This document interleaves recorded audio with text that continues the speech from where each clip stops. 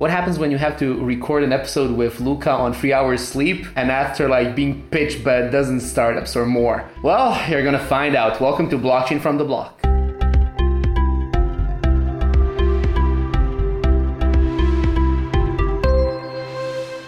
Hi everyone, my name is Luca and this is my colleague Ivan and we are Blockchain from the Block. You really haven't slept, have you? No, I haven't slept. He's on so it's like on 3 hours of sleep, being hyperactive. But hey, welcome to Blockchain from the Block, the 15th episode. I can't actually 15th. 1-5, and I have no idea how we managed to survive so far. Jesus Christ. But we're actually going to talk about something very interesting, and that's Starfleet. So you've been talking to startups, I heard. Starfleet, many.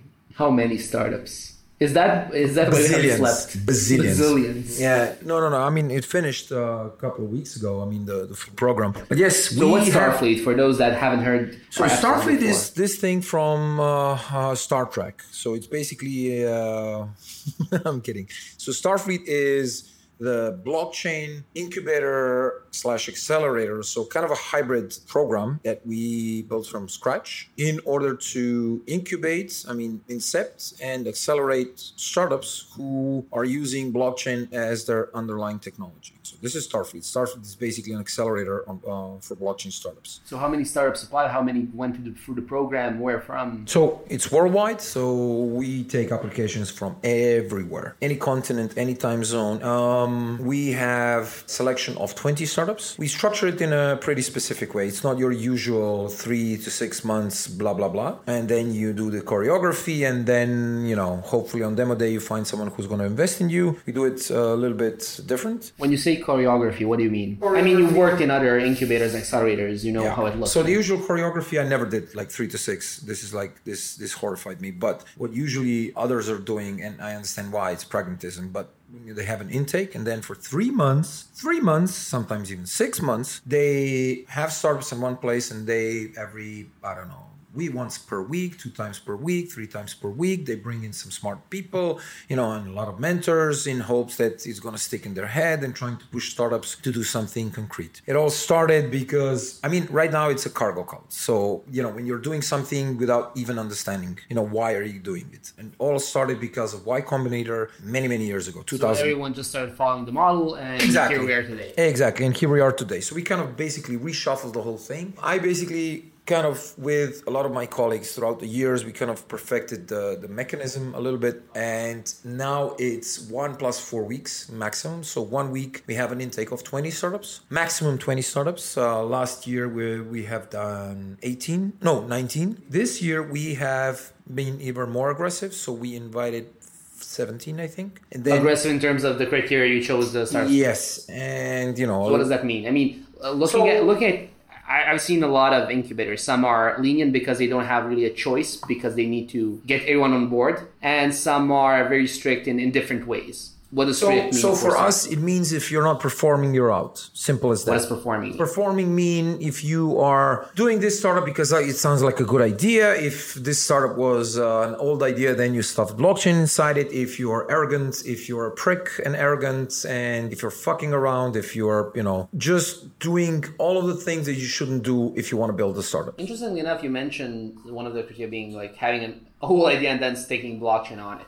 Yeah, that's common. That's are there companies that actually makes sense where they had an idea? No. Why not? Because I would imagine that someone might have had an idea, didn't know how to implement it, and then saw blockchain and was like, okay, this is something that can solve the issue that I had and couldn't solve before. So very, very, very rarely, because the things that blockchain is solving is not something that usually people want to build as a startup. So in order for a blockchain in a startup to make sense, what you need to have are a couple of fundamental things at the same time. So one thing is that participants in this, whatever it is, exchange or interaction are not trusting each other. The second one is, so basically, I don't trust you to deliver on your promise and vice versa. The second one is that you have an underlying need for complete automatization of trust and governance. You have a fundamental need for censorship resistance. That means that if something is pulled in the blockchain, it becomes the law, whatever it is, and it cannot be pulled without killing the whole blockchain. So for those who haven't worked with blockchain, it's basically like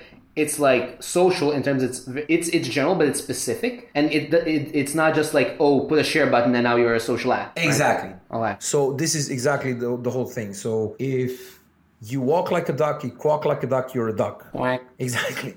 But if you walk like a zebra and quack like a duck, you're still a zebra. How does a zebra sound? I don't know. It's like a horse. It's a horse with a QR code on it.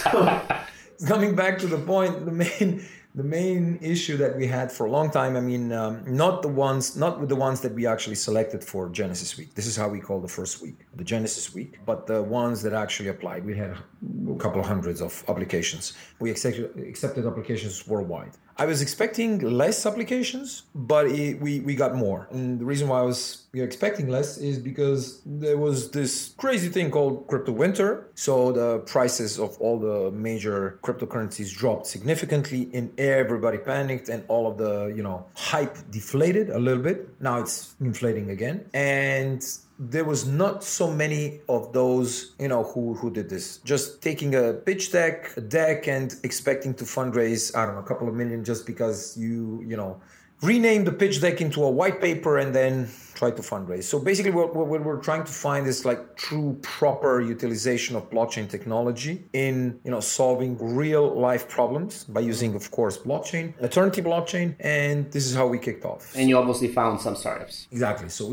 we found it. Initially it was, I think... Initially it was 20, and then we cut it to 15 even before we started because some of the teams were, let's say... Be gentle. Yeah, a little bit prima donnas, a little bit kind of too picky, a little bit demanding, and we said, look, this is not for you. This is going to be very aggressive. This is going to be very, very hard, and, it really doesn't make sense for you. We had a lot of startups who were... Was there the reaction when you tell them like... No, I mean, reaction doesn't concern me. I mean, I'm doing this not because I'm evil or I'm bad, but just because I see something that they don't. So they can think I'm an asshole or I don't know, I'm wrong, but I'm usually right. So anyways, 15 startups, okay. What did you... 15 startups, so basically they passed through... So the thing with Starfleet is that we want it to be fully decentralized. What does it mean? Is that it doesn't have one place. It doesn't rely on one place. It doesn't rely on one person or persons. It happens worldwide simultaneously at the same time or in different times. So this is the ideal. So one of the things that we've done since day one is that we said, okay, you do not need to be physically present for the program, but you need to be present. So the present is mandatory. 80% mandatory attendance. If you drop below it, you're out.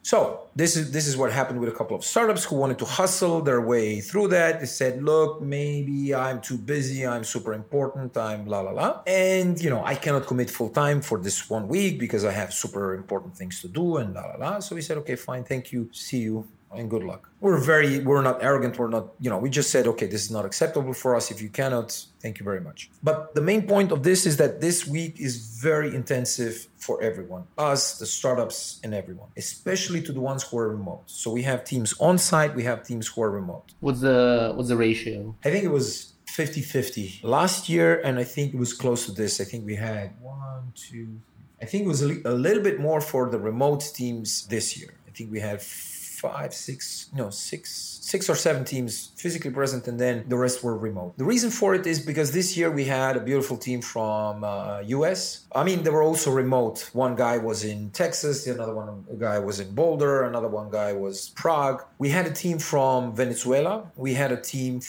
multiple teams from Kenya and Nigeria, and all over. German, Croatian again. So we had quite a lot of diversity here. So the main point around this is that we take a week and we compress what usually is done in 3 months. We structured it in a way, we have a framework behind it, which is kind of logical. It's basically a fruit of, experience all from the past 5 years, dozens of batches, multiple hundreds of startups. And the whole framework is supposed to speed them up a little bit. And a lot of already decided, this is the product and this is everything, and then we kind of reset it. So the purpose of this is basically to compress all of this knowledge, and we work with them like 12 hours per day. We're really, really exhausted at the end of the whole process. They are too. But the purpose of this Genesis Week is twofold. First one is that we're trying to compress as much knowledge as possible and then expose the startups to that knowledge, whether they like it or not, whether they think it's useful or not at this point. Why? Just to create some sort of a logical connection towards them, because this knowledge will not be utilized immediately. It will kind of, they will need it later. So we talk about everything that you would want in a startup accelerator, everything from problem solving, lean startup, blah, blah, blah, value proposition design, business model canvas, sales, pitching, budgeting, blockchain fundamentals, eternity blockchain fundamentals, development, stuff like this. But it's all compressed in a week, and a lot of things happen that they're usually not aware of it. We have a lot of kind of mini tests. We have a challenging session, which is, I would say, the most useful tool that they don't know it's useful for them. So it's basically a stressful thing. It's a challenging session. It's basically an hour-long session with us on one side and them on the other side, where we basically... tear them down? Not tear them down, but ask awkward questions that they were afraid to ask themselves, or they think they have the right answer, but they don't. So basically trying to shoot as many holes as possible in order to save them a lot of blood, sweat, and tears and pain in the future. So for some teams, this is super stressful. For some teams, this is like, yeah, we got this.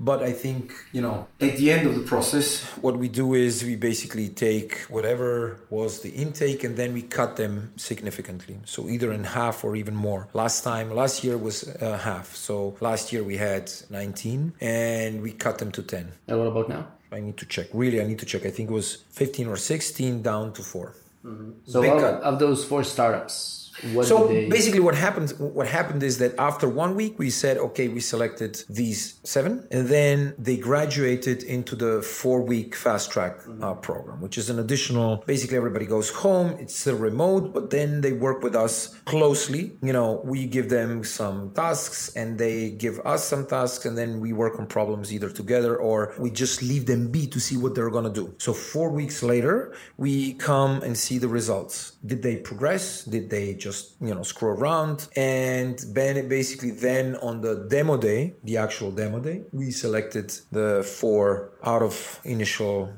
14 or 15. So that's quite aggressive. I was trying to be even more aggressive, but and my colleagues were also even more aggressive, but then we kind of found that maybe this is the best selection that Can you tell us something about the 4 startups? So the 4 startups are quite diverse. They are covering completely different kinds of projects or tackling different kinds of ideas. So there is Abend. Abend is a German company, German startup. They were a company that were building a ticketing system for festivals. They organized their own couple of festivals, like 30,000 people festivals. So just the magnitude of, a music festival. But basically what they figured out is that you have a major issue and a major problem here. Well, basically, if you're selling tickets for cash, at the end of the day or at the end of the night, you end up with 200,000 euros in cash, which is, you stuff garbage bags with cash and then sleep on them because there's no bank open or probably near. So one of the things that they went is for a completely cashless, tokenized ticketing system, but also merchant system. So basically what happens today, in terms of, let's say you're coming to a music festival and you get this bracelet, and all of these things instead of through a bank, because there's a lot of problems on the remittance side, but also on the payment side, they solve it in cryptocurrency, tokens for payment. So they're going to try to attempt to solve that major issue. Then we have Cryptic Legends, which is a Maltese company, actually Serbian company, but incorporated in Malta. They're a very cool bunch of people who decided to build top 11, so a football manager, but for... okay, so it's not the team behind top 11. They're something like that. Just the way to describe it. So like if you would mash up a football manager and Hearthstone, like a card trading game. So you have heroes that have unique properties and abilities, and then you can, rev them up, and then you fight against some other player. And as you play, the results are generated automatically based on the stats. And then whatever happens, you win or I win. If I win, I receive some experience, and then my character grows, and la la la. So the team is quite interesting and quite good. They have quite a quite a great deal of experience in and around gaming, but also blockchain. That's a good thing. And I think that so once they kick off, they're going to have, I mean, I expect not only one game, but multiple games throughout the years to come out on Eternity. That's fucking awesome. And do you think they'll challenge Nordus in the end? No, I don't think so. I mean, this is a completely different animal. And I think they're like super big. And I know that they even spoke with the guys from Nordus. I mean, Serbia is a small country. Bigger than Croatia, but still, it's like not that bigger. Like, I'm thinking you're waiting for World of Warcraft on blockchain. One day, maybe. And then we'll lose you to 1 hour sleep. Yeah. And that's it. Okay, what else? Did that, wasn't fun. You wouldn't be the man you are today.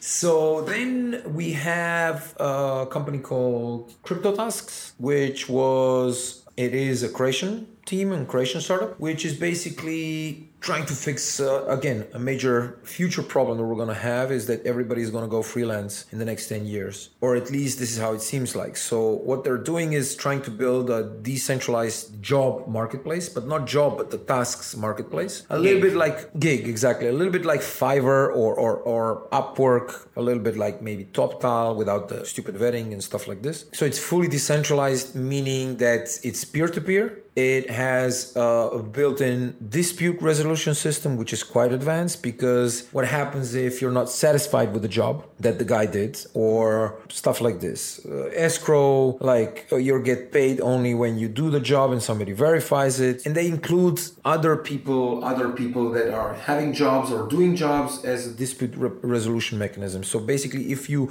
make a proper decision, so for example, somebody sends you a PSD file that was supposed to be a web page, and then you see it's crap, and then you vote it's crap, and the guy actually, gets penalized for this. Yeah. You can also earn some money on top of this. Quite interesting. Guys are super experienced that did this before. They did the token sale, I think, just before the crash, and built the whole system. And now basically they are rebuilding major parts of the system on Eternity, and then as soon as this is properly done, I think they're going to launch it very soon with oracles and all of the bells and whistles. So we have, last but not least, a startup called Homeport, which is basically a decentralized global satellite data marketplace. This is a super experienced team that is in the business for a long time. So one of them is non-technical lead for CubeSat missions, which is like small satellites. One guy is like embedded system engineer for, again, guessing satellites.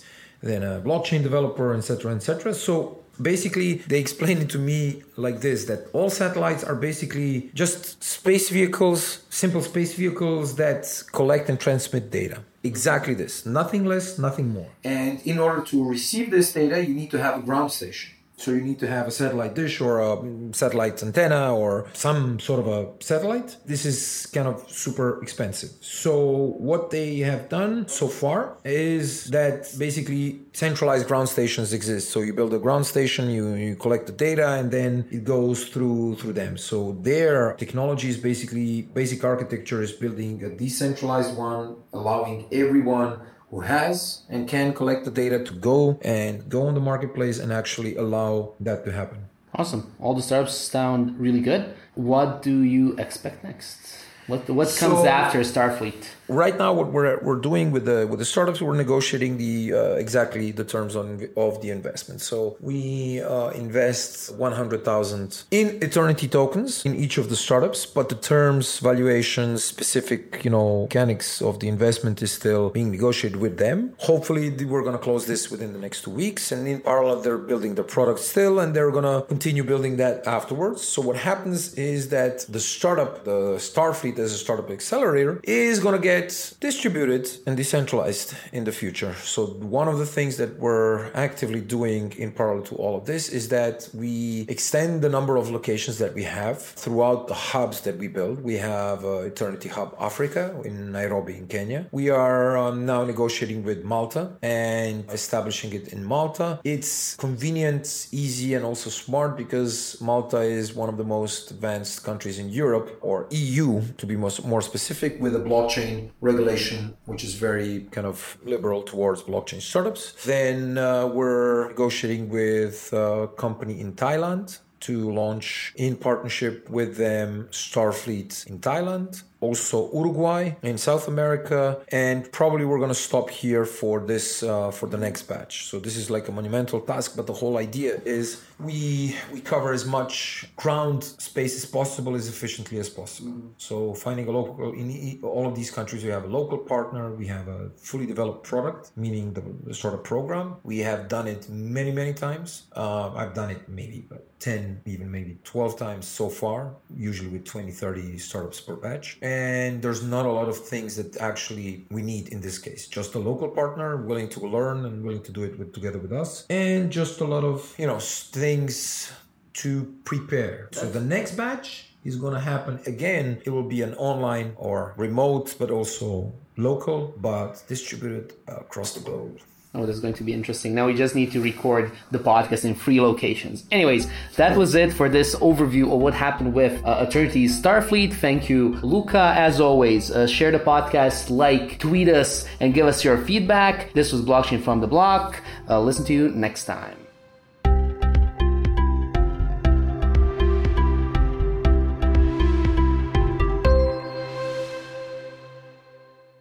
And reviews. They're super important. Why? Because of 2 things. First one, it brings us up in the iTunes charter, so more people can hear about blockchain, Eastern Europe, the Balkans, and DLTs. Because it doesn't feel like, we're speaking to no one. You need to speak back a little bit. So let me do this. I will send 100 Eternity tokens to the best review that we read under iTunes in next episode. This excludes, of course, Ivan or Lorena.